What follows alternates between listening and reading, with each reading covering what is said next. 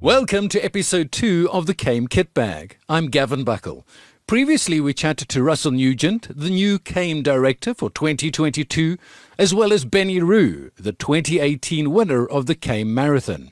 We covered topics such as preparation and training, what to expect in terms of the terrain, route, the equipment needed, how to pack your backpack, and training and getting used to the food that will be consumed during the race.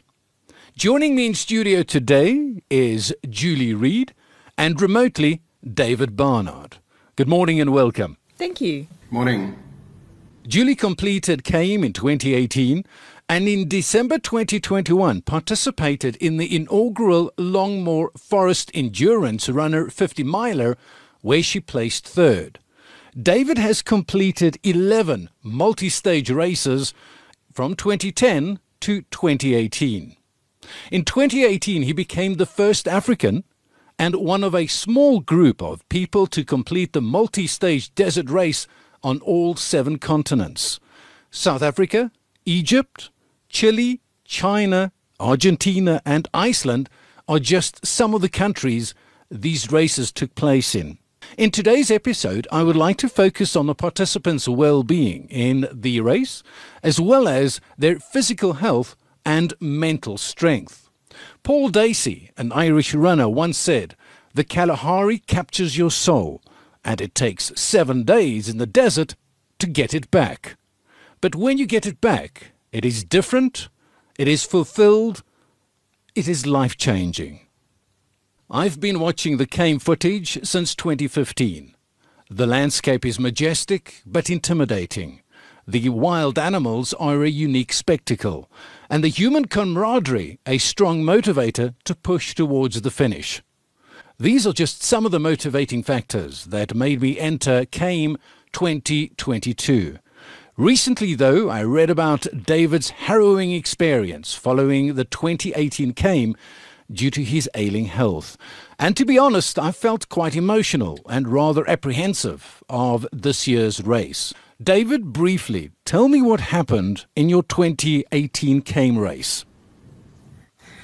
Yeah, that's a long story and an unfortunate story. I should have known better. I did a race in Iceland a month or 2 before Kalahari.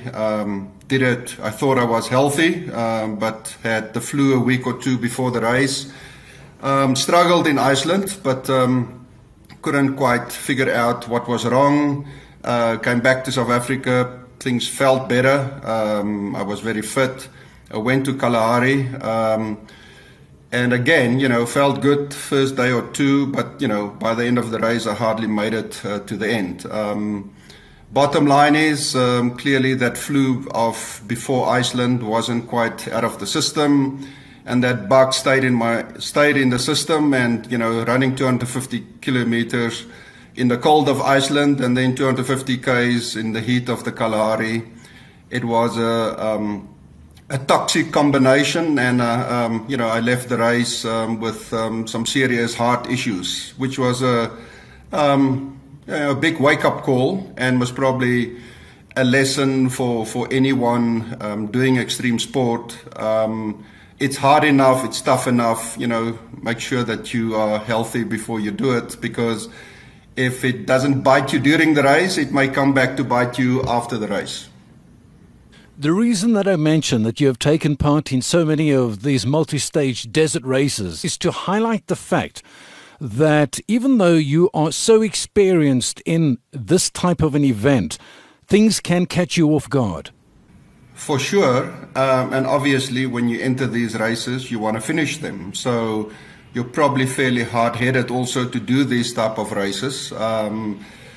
Probably think you are mentally very strong, etc., etc. You feel, physically fit and strong. But you have to listen to the body, which often is easier said than done. And probably, everyone have different pressure points about when you're prepared to listen to your body or not. But if this is your first Kalahari or first extreme race, enjoy the experience, and hopefully you've done enough training, you've read up about the race, as you've said, you've watched the videos, you've talked to other runners to get a sense of what to expect. But I think even if I think back about my first desert race, which was the 2010 Kalahari Extreme Marathon, and again, knowledge about these races in 2010 is chalk and cheese to what is available today. But, if I think back, how big a novice I was, obviously you were excited about doing the race and you meet great people and the people kind of get you to the finishing line. But there's a lot of stuff that you're only going to experience, the discomfort of doing a desert race, especially in the Kalahari heat. I don't think you can really prepare for it. You have to experience it, and then you probably will be better off next time if you have to do a race like this again. You mentioned the discomfort of the Kalahari heat. In the Gauteng area, in Johannesburg and surrounding areas, we don't experience that dry, intense heat. Is there any way that a person can prepare for such a race in the city and suburbs? 40 degrees heat in the Kalahari, I don't think there's many places in South Africa that you can replicate the heat. So I think the way that you have to make up for that is obviously in terms of all the other stuff that you can manage, be it say training, all the things that you covered in the previous interview with Benny and Russell, your equipment, your shoes, your nutrition, whatever. You have to manage the things that you can manage. The heat, you will quickly learn in the Kalahari how best to manage that. Walk, through the kind of the sandy riverbeds, or walk an uphill and, slow jog down where there is a bit of a downhill or in the shade, whatever. Or you get to a water point, take an extra minute or two if necessary, drink an extra sip of water. So I think you very quickly, the Kalahari will force you to kind of get real with the circumstances that you find yourself in.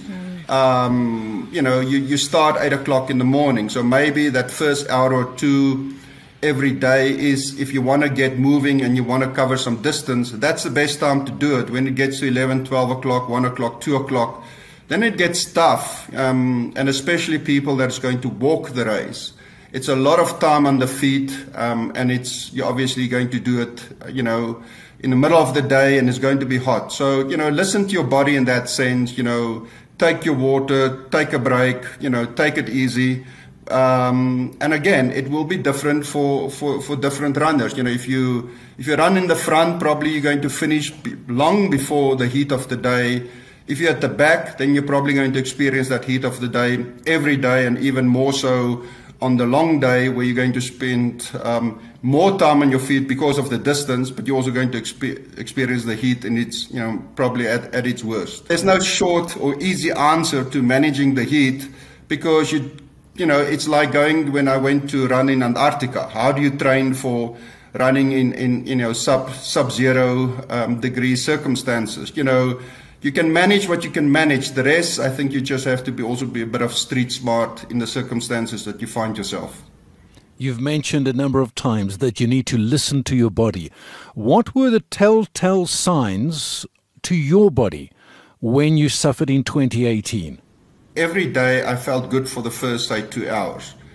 And then it's like hitting the wall, that your mind and your body, you want to move forward, but you have no legs. And I couldn't figure it out why. And it wasn't because, I'm a bad runner or I wasn't fit. So maybe I am a bad runner, but at least I knew I was fit enough and I've done it enough. So I couldn't figure out what was happening. So it happened in Iceland, and maybe the cold or the cool circumstances saved me in Iceland. And then I came back to South Africa, and I trained even harder, and I was even fitter than before Iceland when I came to the Kalahari. And although I had a good first day, as of day 2, after the first 2 hours, I just had zero legs. Plus, obviously, then you also have the heat and the related circumstances. So it was clear to me by the end of the fourth stage, at the end of after the long day, something was wrong, but still I couldn't put my finger on it. And then obviously, on day 6 and 7, I really struggled to extend that. I'm probably very lucky that the doctors didn't take me, out of the race, or in hindsight, it's because of kind of the way the doctors looked after me that got me through the last bit of day 6, and obviously almost step by step followed me on day 7 to get me to the finishing line. So if people took me out of the race on day 6, I probably would have taken it, because clearly something was wrong. But in those circumstances, you're trying to figure out what. Maybe, in the back of your mind, I knew. Maybe, 1 and 1 started making 2 about being sick before I went to Iceland. But now it's kind of 2 months later, and you think, for heaven's sakes, by now, it can't be the flu anymore. It must be something else, because in more ways than one, you feel 100%. You just don't have legs. And then, obviously, as Julie will tell you, the Kalahari or these type of races starts playing games with your mind in more ways than one. And then I think the real mental stuff really kicks in. So fortunately, and I'm probably very lucky that, I finish all my races. So maybe that in some small way then also kind of help you through kind of those dark stages that you are going to experience, be it you're elite runner or you make up, the field at the back as a walker. You're going to have, dark moments, and maybe the experience of previous races, that you finish all of them, kind of give you that bit of comfort, or give you that fuzz bait to make it to the end. Julie, tell me, how does the Kalahari play with your mind? Well, I don't think it's necessarily just the Kalahari. I think it's a combination of factors. So it's the distance and the difficulty. I mean, normally when you go for a very long run, you wouldn't be carrying a 10-kilogram backpack on your back. It's crazy. It's not normal. So the fatigue sets in a lot faster than it would if you were just doing a normal marathon or something like the Comrades. After doing the Kalahari, I always say that the Comrades is like a walk in the park. I don't know why everyone goes on about it like it's this crazy thing. So the Kalahari does play tricks on your mind, just in terms of the enormity of the landscape, and you start thinking to yourself, well, am I actually going to cross this, under these circumstances? But I think that one of the biggest tips that I could give an inexperienced runner who's never done a desert stage race is the key thing that you need to finish is something that's quite unsurprising, and something no one ever talks about, and that is patience. That is going to be key. During the race? Absolutely. Okay. So it's practicing, having mental discipline, practicing patience. And so why do I say that? And that's because, like, if you're just a normal, average, everyday runner, someone who does running as a hobby, and you go out and do a 10K run around your suburb, or maybe you do a marathon, those 10Ks will take you anywhere between like 40 minutes, maybe an hour and 10 minutes if you're just taking it easy and going slow. So, okay, let's say 10Ks normally takes you like 50 minutes. You get out there into the desert, into the Kalahari, suddenly you're carrying 7 days worth of supplies on your back. You're making your way through soft river sand. It's 45-degree heat. And suddenly that 10 Ks takes you twice as long as what it normally would on any other given day. And you're looking at your watch and you're thinking, but how is it possible that I'm moving so slowly? I've got so far to go. It's going to take me hours to get there and then you start panicking, because you think, well, normally this 10 Ks would take me such a short amount of time, and here it's taking me double the time. And then you start thinking, oh my goodness, patience. So you have to accept you are going to move. And okay, maybe the elite runners, this doesn't apply to them, but let's face it, they're superhuman. I'm talking about normal, average human beings who run as a hobby, who, like me, have zero natural talent, but they run anyway because they enjoy it. It is going to take you much longer. Make peace with that right at the beginning. Don't let it upset you when you're out there. Just stay patient. And here's the basic natural laws of physics. Whether you are sprinting or running or jogging or walking, if you keep putting one foot in front of the other over and over and over again for many, many hours, you will eventually get to the finish.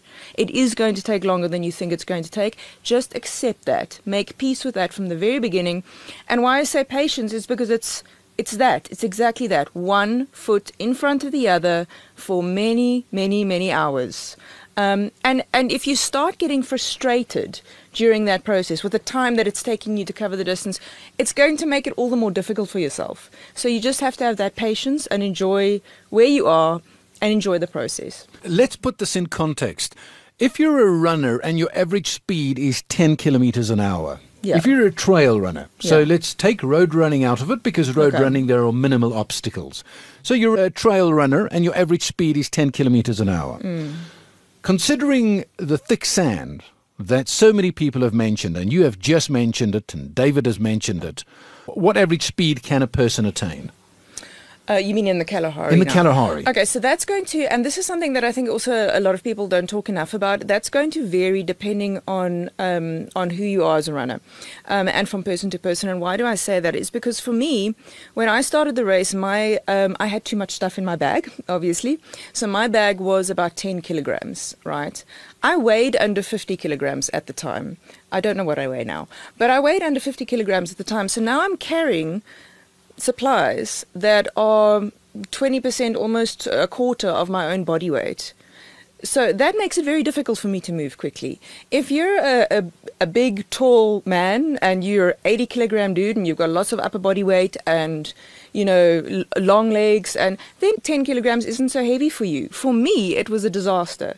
So for me, it was literally, it translated into double the time that if it usually takes me 25 minutes to cover 5 kilometers, it was taking me 50 minutes to cover 5 kilometers. So for me, it was literally double the amount of time. But as I said, it's going to vary depending on the runner, who you are, how tall you are, how strong you are, how much you have in your bag. And obviously how fit you are as well.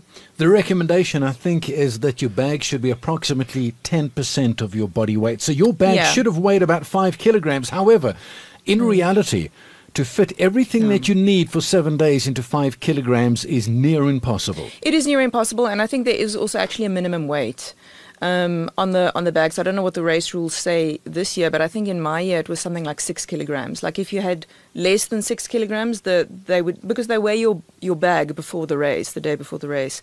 And if you have too few supplies with you, they will tell you that and they won't let you start. So they weigh your bag, but they also go through it. It's almost like a scrutineering a section of the race, where they go through all of your contents and they suggest you're not going to need this, you're not going to need this, but you don't have enough of this and this and this. Well, I didn't get any of that rundown, but I think the basic concern is to make sure that everybody has enough food with them. Yes. And that you have all of the compulsory gear. And don't take that lightly. The compulsory gear, it doesn't sound important at the time, but it does become crucially important. So, you know, you need a headlamp, you need a miniature first aid kit, you need whatever medications you need. You need like extra clothing for at night. So don't skip over the compulsory gear. David, you have done so many of these races before. When you've hit that mental barrier, how do you overcome it?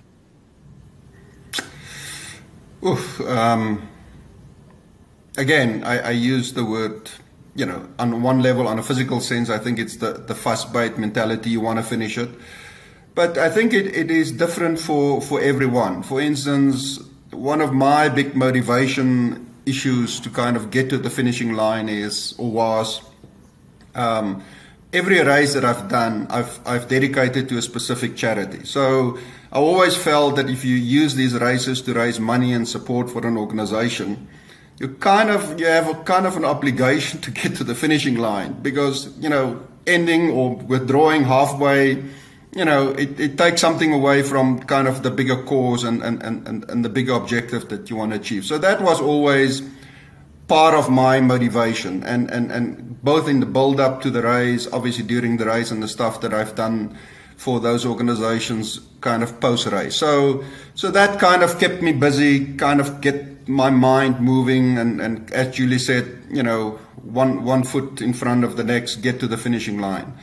You have to make peace with your circumstances. It's going to be slow, it's going to take longer than what you're used to. That patience on the one side. I think you have to take in the surroundings. You know, the surroundings can be overwhelming, or the surroundings in some way can also take your mind off, you know, the physical challenge and kind of the suffering and the discomfort that you're going through. I think the people around you also play a a big role in your experience and the success to get to the finishing line. I think Kalahari Extreme Marathon is one of the best organized desert races anywhere in the world. And I can say that with all the confidence, having seen what other people do or don't do. So I think you will be taken care of before and after the race and during the race, where the organizers can do something for you, a la, in terms of, say, medical assistance. They will be there and they will look after you. So that is covered. You don't have to worry about that. I think then the people that run with you, there's going to be characters. There's probably people that you've known before, or you're going to meet someone during the race that you really connect with, be it that you run together, or it's something to look forward to in terms of the stories that you'll share at the end of every stage. And I think you have to really find something in all of these factors or circumstances to get you through one day to the next, because day one probably will be easy because of the excitement, and maybe the last day will be easy again because of the excitement that you're going to finish. But then those 5 days in between, things can really get tough in terms of your levels of discomfort, be it that you're tired, be it that you have blisters, be it that you don't like the food in your backpack, be it that you don't like drinking lukewarm water, whatever it is that kind of adds to your discomfort. You also have to find something in your surroundings, be it the people or the circumstances, or your bigger motivation for why you've entered in the first place, to get you to the finishing line. Julie, you mentioned one foot in front of the other is all important. But when you hit that mental wall, what is your motivator to push you to finish that stage and ultimately finish the race? So I think before I get to what's the mental motivator in that, when you reach that space where you just can't anymore, I think there's a lot that you can do to postpone the onset of you reaching that space from a mental perspective. So it's inevitable that in a race as long as KM, you are eventually going to arrive at the point where you just feel like, I'm done, I'm finished, I don't want to do this anymore, get me out of here.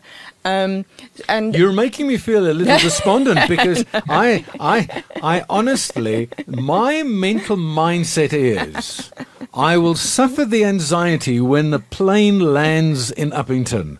And basically, you're almost guaranteeing that anxiety pre-race will be there, but that anxiety during the race will be there. And I personally will probably hit a mental wall. I wouldn't call it anxiety. I would just call it, in South Africa we say gatvol. I mean, you're going to get to a point where your physical energy is really low. Your mental and emotional energy is really, really low. And that does become very difficult. But you are able to play little mind games with yourself to postpone that point for as long as possible. When I did KM in 2018, in the same year that I was doing it, Erica de Blanche was doing it. And she's won KM on a number of occasions. She's won the Grand to Grand in the US. And since meeting her at KM in 2018, she and I have become big buddies. And she's also just published a book about running. And the one thing that she says in her book, and that she says to me on multiple occasions, is, you worry about the weight of your backpack, running through the desert for 7 days. You worry about the weight on you. And she said that's not your biggest worry.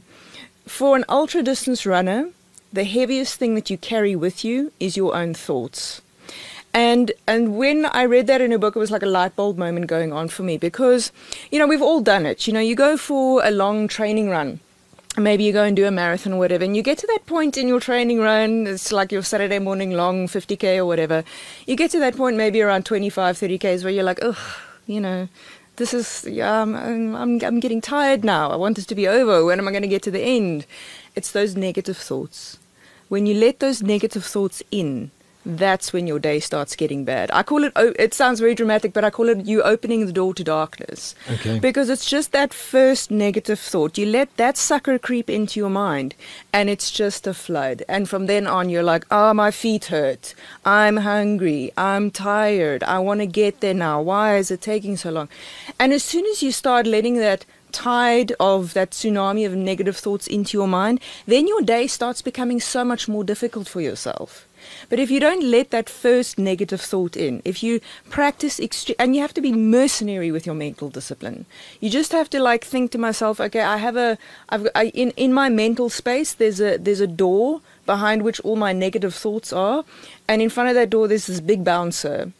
And every time one of them wants to come in, he says, you're not invited to this party, stay out.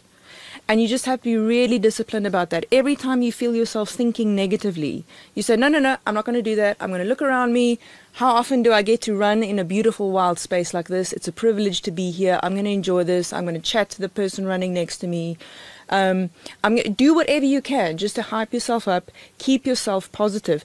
Even if your feet feel like they're falling off, you can stay positive. But it's purposeful, and it's a decision that you take.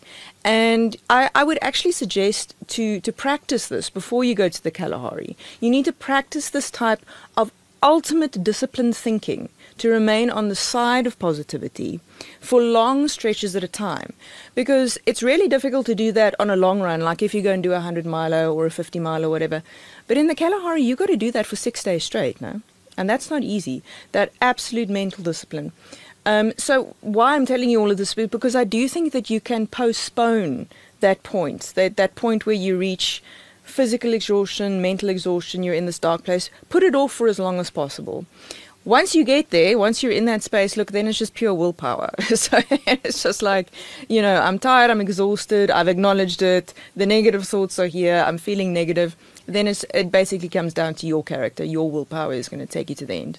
In the last episode, when I was speaking to Benny and Russell, I asked them how much of the duration of the race itself are you alone? And a lot of them said a vast majority of it, because if you have a look at KM, there is up to 100 participants.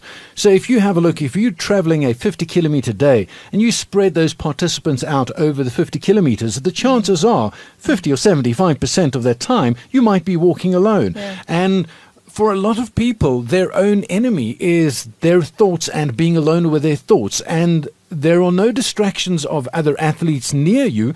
The only distractions that you have are either internal thoughts or your surroundings. How distracting are the surroundings? I mean, you talk about being alone for long stretches at a time. I don't find that problematic. I actually prefer to run alone. I'm a little bit antisocial when I'm running. So, and I know that that's different to a lot of other runners actually prefer to run with a friend. And I can remember the one day, I think it was on the, David, I don't know if you can remember, on the third day, we came out of the start of the race up this very, very steep ravine. And it was a really, really long climb. And then after we got to I think I lost my religion on that climb at the very start of that day. But then after we got to the top of that climb, it was like these undulating hills that just went on for hours. And at one point, I ran up to the top of this little hill, and I realized I had this amazing view of that I could see for miles. So I looked, I could see the route markers going off into the distance in front of me. So I looked out, and I couldn't see any runners in front of me. And I looked behind me, and I realized I couldn't see the runners behind me either. And that's how much we had actually spread out over the desert. And I was just so happy. Because I thought, it really, as I said earlier, it really is a privilege to run through that landscape. You see parts of the Kalahari that are not open to the public on any normal. You will see parts of the world that you would never normally get to see. So I just thought, I do so much running, but how often do I get to run all alone by myself through this incredibly wild wilderness space? And so I just focused on that. I thought, well, I am alone, but while I'm here, I'm going to take the opportunity to enjoy this wild landscape as much as possible. There is also that analogy and that short story and an anecdote about that frog in the pot of milk. And the frog is in the pot of milk and he's about to drown, and he looks up at the top of the pot or the jar and he has no idea how he's going to make it out.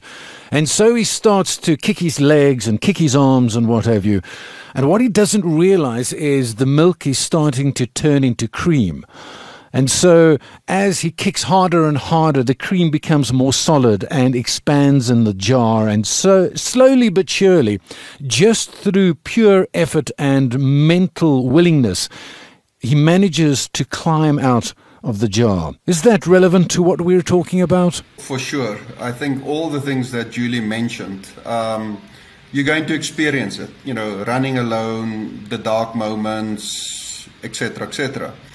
For what it's worth, you know, you're not the only one experiencing it. So probably 99% of the people around you are going through the same things for different reasons, or maybe at different stages during every day or over the course of the race. So if that makes you feel better, you're not alone. And that's why I think, you know, the friendships that you make during these races and the people that you meet, even if you never see them again,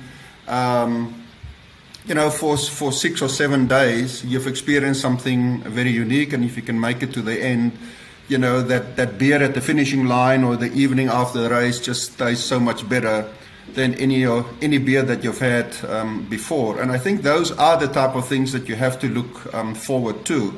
So for me, in every desert race, I think one of the big things that kind of can get you out of a dark hole or adds to the motivation for the next day is probably, you know, in some races you can send emails. You can almost see emails live if they're set up in that way. In the case of Kalahari, they give you a printout of messages that you receive. I think that's critical for many people. That message every day, even if it's a one-liner or people telling you a stupid joke or some news or something to get your mind off of what you've just experienced for the previous 6, 7, or 8 hours, makes a big difference. And I think for everyone doing the race, to encourage people, to encourage their friends, their family, whatever, to send them those messages, I think that's critical.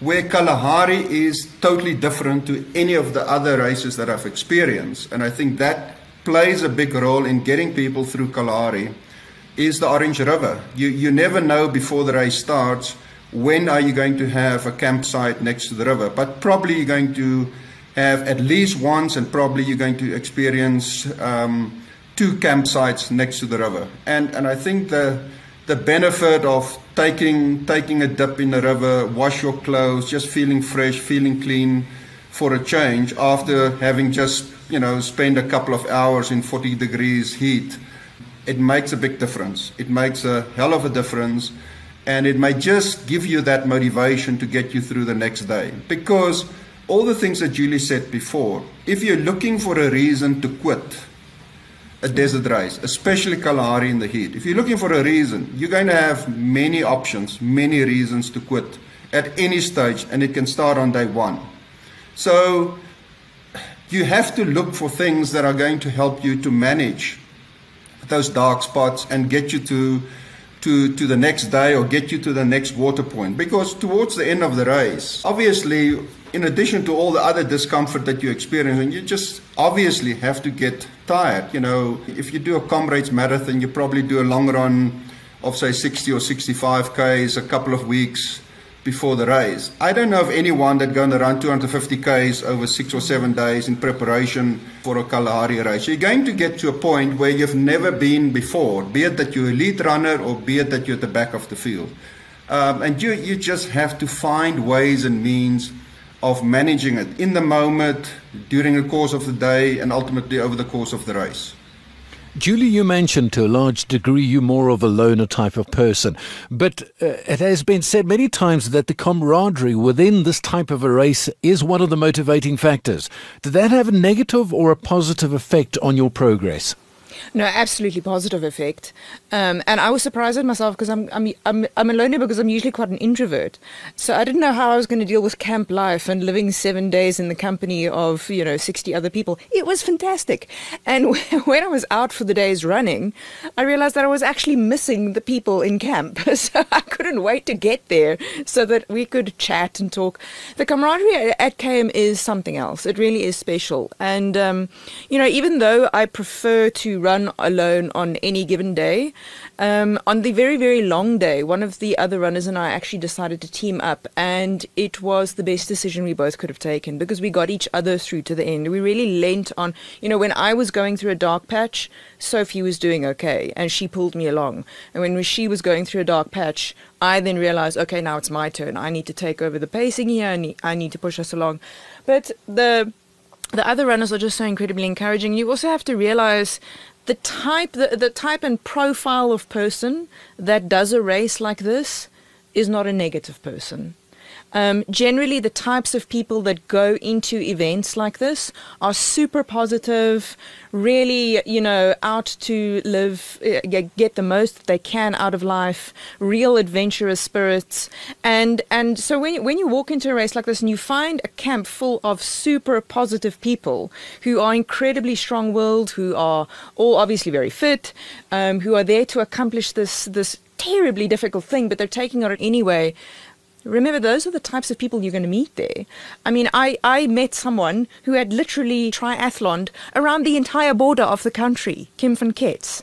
For her, doing KM was like a fun run kind of thing. Walk in the park. Exactly. So these are the types of people you meet. It's impossible not to fall in love with everyone because everyone is just so positive and so encouraging. If you're having a low moment, there are 5 people that will come up to you and give you a hug. When I was having my blisters attended to by the medical staff, it was kind of sore. So I had 6 people holding my hands and holding on to me while it was happening. So they're very much leaning on each other, being there for one another.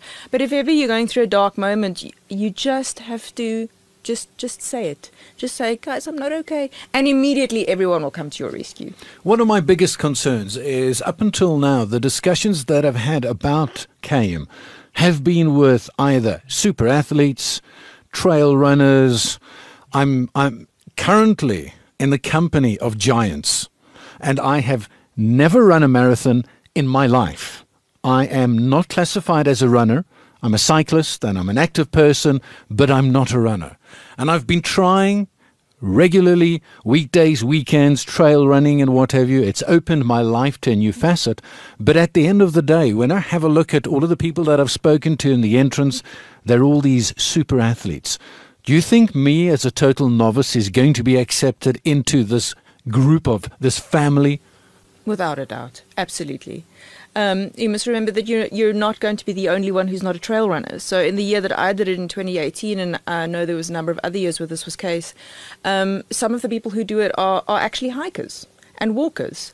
And they're fantastic. And everybody becomes like a big family over the course of the week. It was actually Estienne who said to me on the day that I arrived in Uppington, he said to me, okay, welcome to the family. You have a new family now. And it's really true. So I wouldn't have any worries in that respect. There's a number of people who literally set out to walk the entire thing, and they do, because they're hikers. They're not runners. They're not trail runners. They've never done a comrades in their life, and that's okay. Can we just touch on a bit of the physical aspects of KM and the preparation and what have you?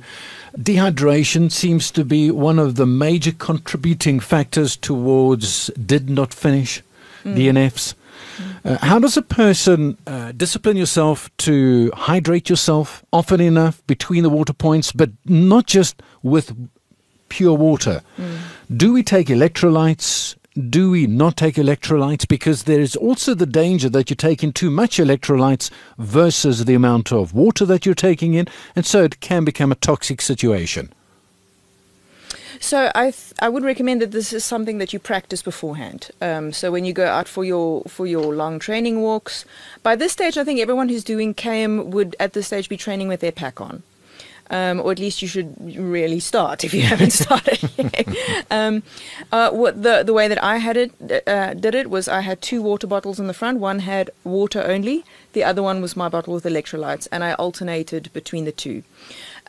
So what's really important, though, to stave off the dehydration is you have to, again, practice a lot of mental discipline here, and that is literally remembering every 10 minutes I take a sip here.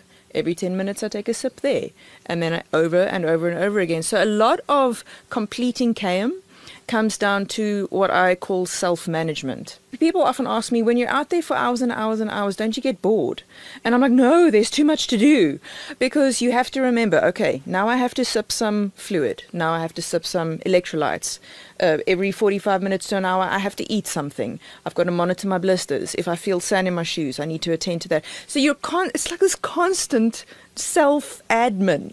You're constantly attending to yourself. And part of that is the hydration and just trying to stave off the dehydration. And your electrolytes mixture, what did you use? What type of electrolytes? Was it a powder form? Did you take salt tablets?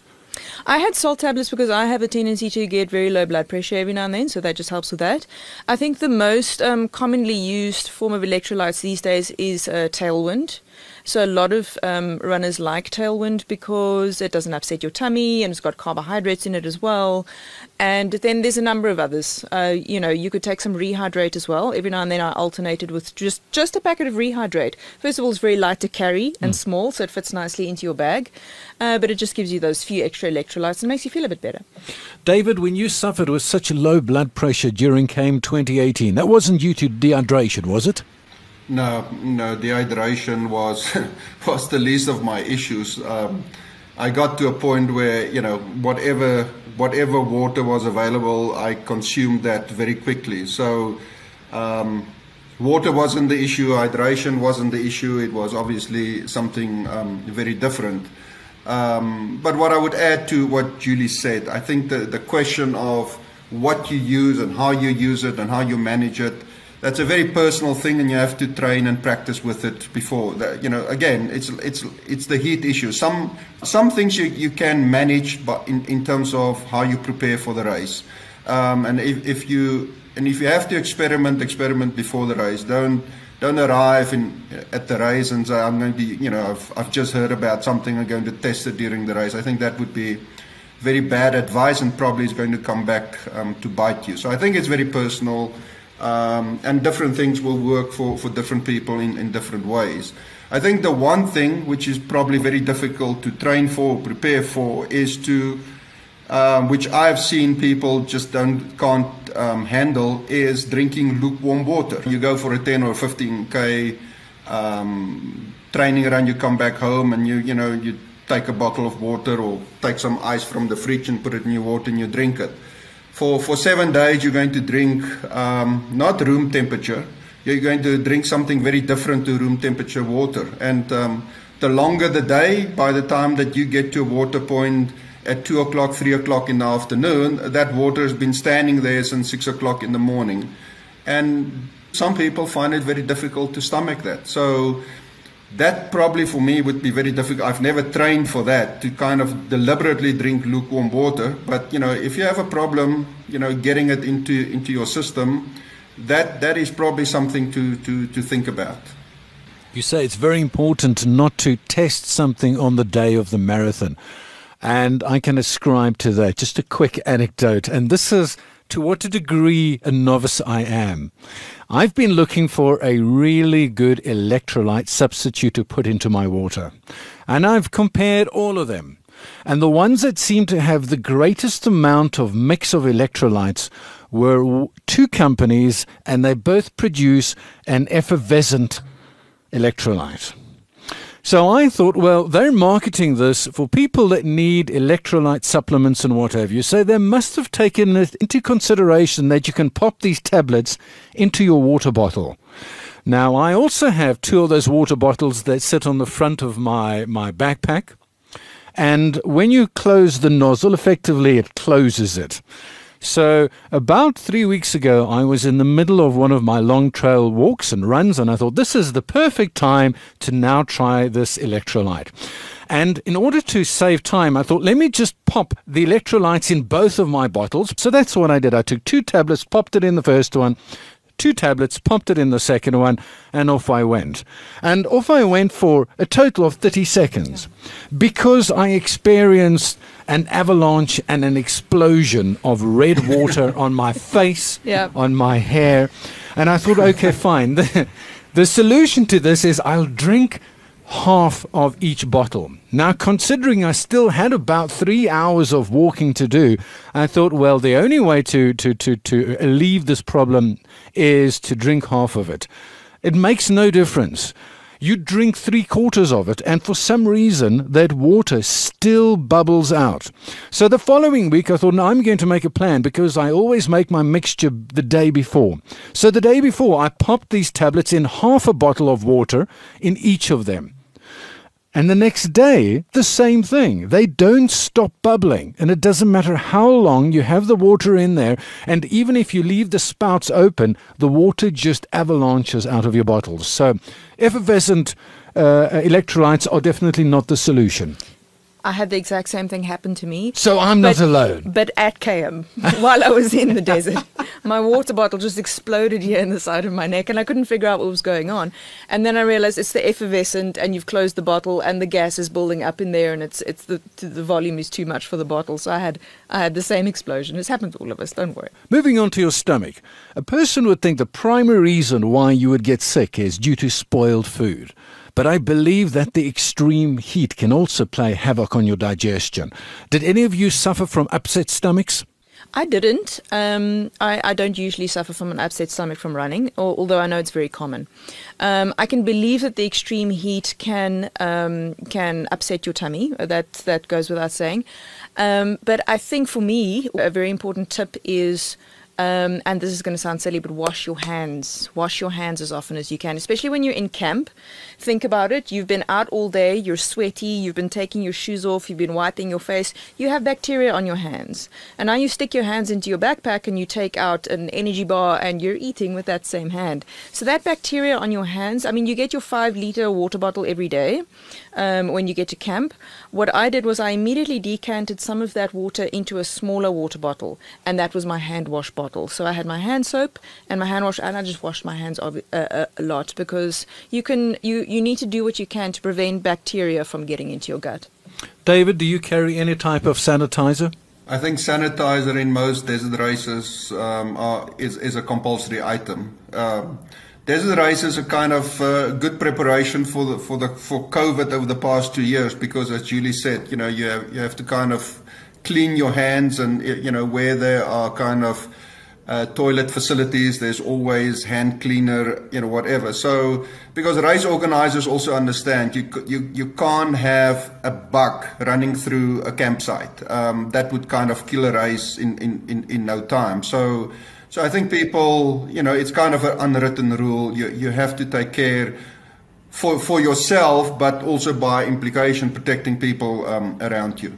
When you're actually taking part during the day, and I'm not referring to your morning breakfast and your evenings and what have you, but I think it's very difficult to discipline yourself during the long walks to keep on eating food and what have you. Foods like real food versus energy foods, the supplements, the drinks, the bars and what have you, which one wins out of the two? I would say, take a healthy sort of, a quantity of both. Just in terms of convenience sake, it's going to be difficult to eat what we call real food when you're on the run. But you don't really want to have to survive on energy bars and energy gels for 7 days. So for me, I had a little bit of both. I had some nuts and some crackers, but then I also had energy bars and energy gels as well. David, you've done this so many times. What's your winning formula? It took me a long time to figure it out.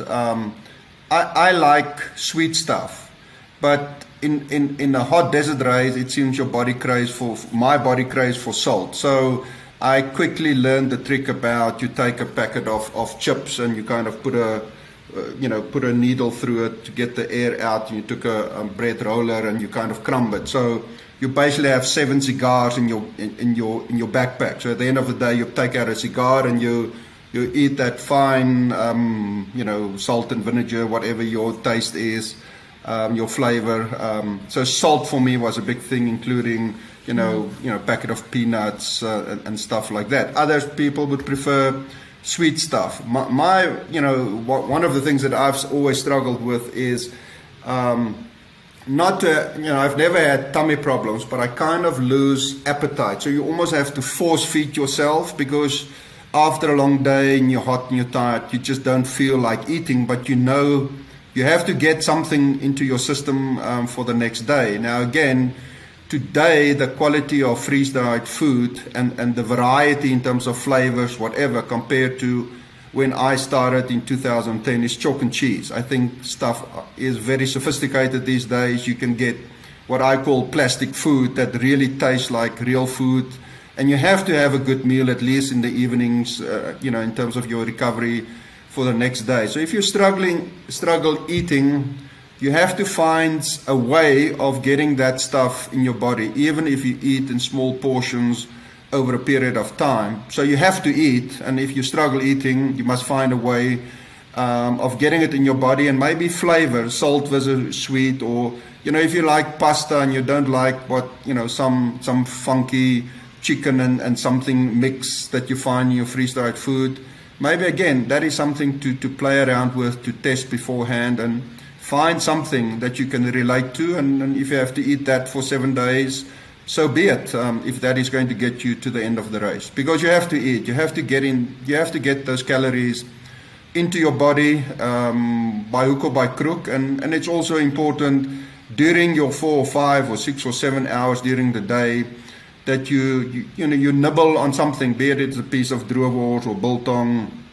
or peanut or a bar or whatever. So I think it's also, again, part of the discipline. Because you can't skip, because then you can't catch up again. If you skip it's like, again, water and hydration. You can't skip not drinking for an hour or 2 because you feel so good. You may feel good, but 2 hours later, suddenly the body starts reacting in a different way. So again, listen to the body, manage the things that you can manage, and hopefully that's part of the reasons or part of the success factors that will get you to the finishing line.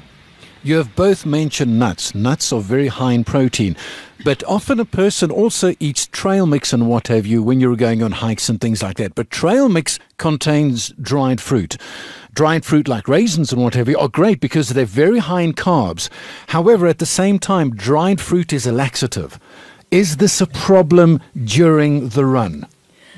I wouldn't know. I don't eat trail mix. I don't get an upset tummy. But you know what? Like David said, you have to taste these things beforehand. So before I went to KM, I tested eating 2-minute noodles for 3 days to see how I would feel running on that, So taste it. Don't have any surprises when you get there. But also, like David said, you lose appetite. You do. And one of the things that you need to do then is when you're in the Kalahari, just recognize, I'm going to eat now and I'm not going to enjoy it. You're not eating for enjoyment like what we usually would. You're making dinner in the evening and you make something that you would enjoy eating according to the flavor, whatever. Eating doesn't become about enjoyment. You're doing it to survive. You're doing it so that you can carry on racing. You're doing it so that you have energy for the next day. So just lose any illusions that you're going to enjoy eating. It's not going to happen. No matter what you're eating, you're not going to enjoy it. I think that I took too much food with me and I ended up not eating all of it. So, and it sounds crazy because, you're doing all this exercise, you're losing all this energy, you need all these calories.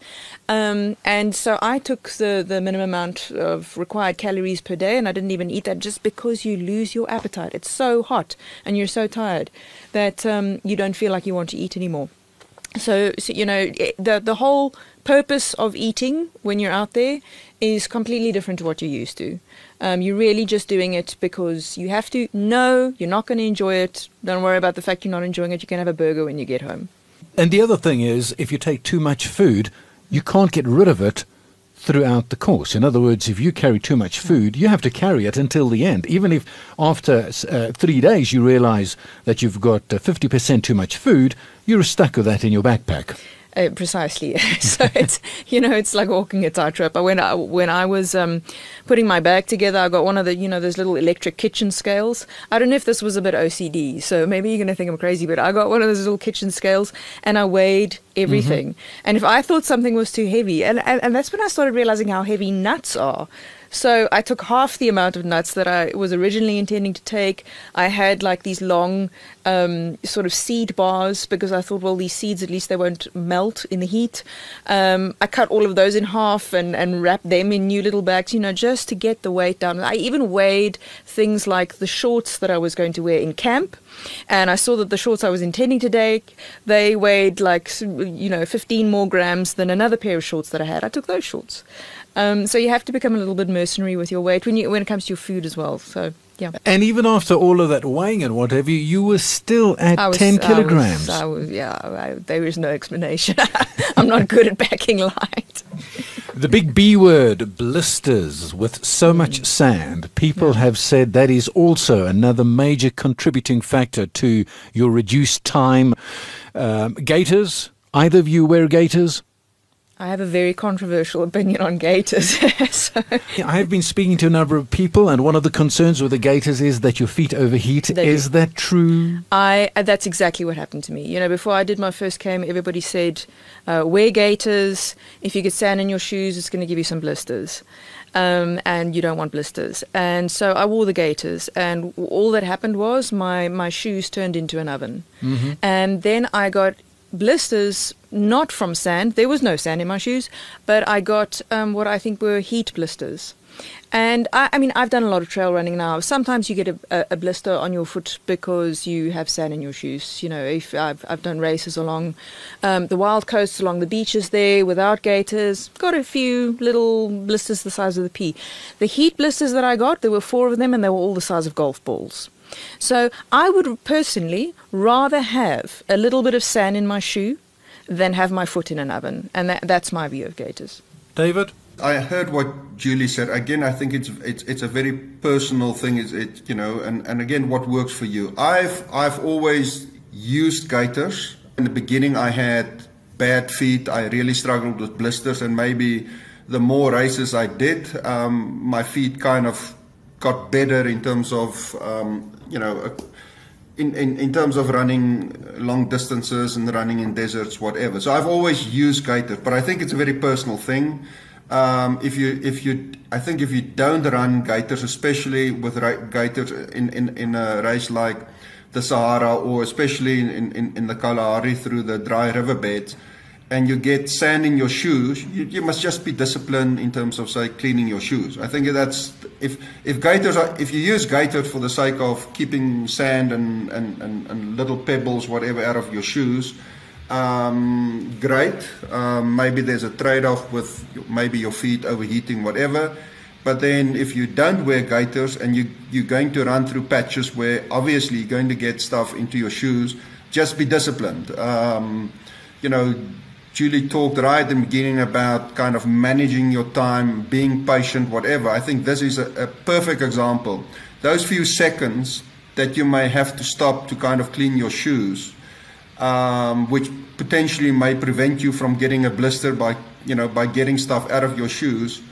It may take a few seconds, it may take a minute or two. So what? If you do get blisters because you didn't clean your shoes, the discomfort that you're going to experience further down the line during the race, it far outweighs, from a negative vis-a-vis those few seconds or minutes that you took to kind of clean your shoes. So definitely personal choice. Again, I think you need to run with it, train with it, decide what works for you. Some people would use full gaiters. Some would only use gaiters that kind of cover the back of the shoe or the ankles, whatever. So again, there are different options. Again, I think gaiters these days are also 10 times better than gaiters 10 years ago. So as with all other equipment and gear and stuff, I think there's a lot of improvement. But at the end of the day, use stuff that works for you and that you're comfortable with using, especially in kind of the circumstances that you're going to experience in the Kalahari. Just a final thought now. We have minimal time now left until the 6th of October. We have to be in a specific type of mental mindset moving towards that flight that takes off en route to Agrabis. Could be the best, could be the worst flight of my life. What mental mindset should I be in right now? Well, I would say don't be nervous. And focus on why it is that you decided to do this race in the first place. You need to be excited and looking forward to, I always think that, when it comes to, if you can compare this type of race in a way that the layperson would understand.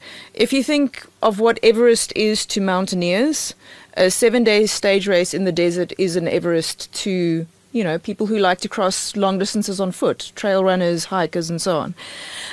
So as much as there's a lot to prepare for, enjoy the process. Like Benny was saying when you interviewed him, all the preparation is actually half the fun. It's fun to think about what gear am I going to use, trying to plan things out. And it really is a once in a lifetime bucket list type of thing. So don't spend any energy or expend any energy on being nervous or being scared. Enjoy the process. Think about why you decided to do this race. Look forward to that flight. Be open to meeting all the new people that you're going to meet when you get there. Just enjoy it. I can't agree more. Everything that Julie said is spot on. 7 days, unique environment. Go and enjoy it. 7 days without a cell phone, without the internet. It's just you and people around you that probably are there for similar reasons to you. It's a small group of people.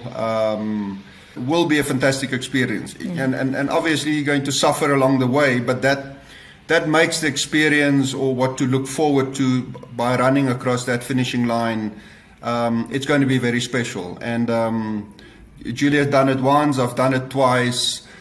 On both my occasions running Kalahari, that race really kicked my butt for different reasons. But trust me, you run across that finishing line, it's going to be very special. And I've made peace with it. I may never run a desert again, but just the last day or two thinking about this interview and again reading up about the Kalahari and whatever, this is a very unique race, and it's going to be a very unique experience. So enjoy it, with all the pain and suffering that goes hand in hand with it. David Barnard and Julie Reid, thank you very much for joining me today. Thank you for having us. It's been such a pleasure. Thank you very much. You've been listening to another production from Solid Gold Podcasts.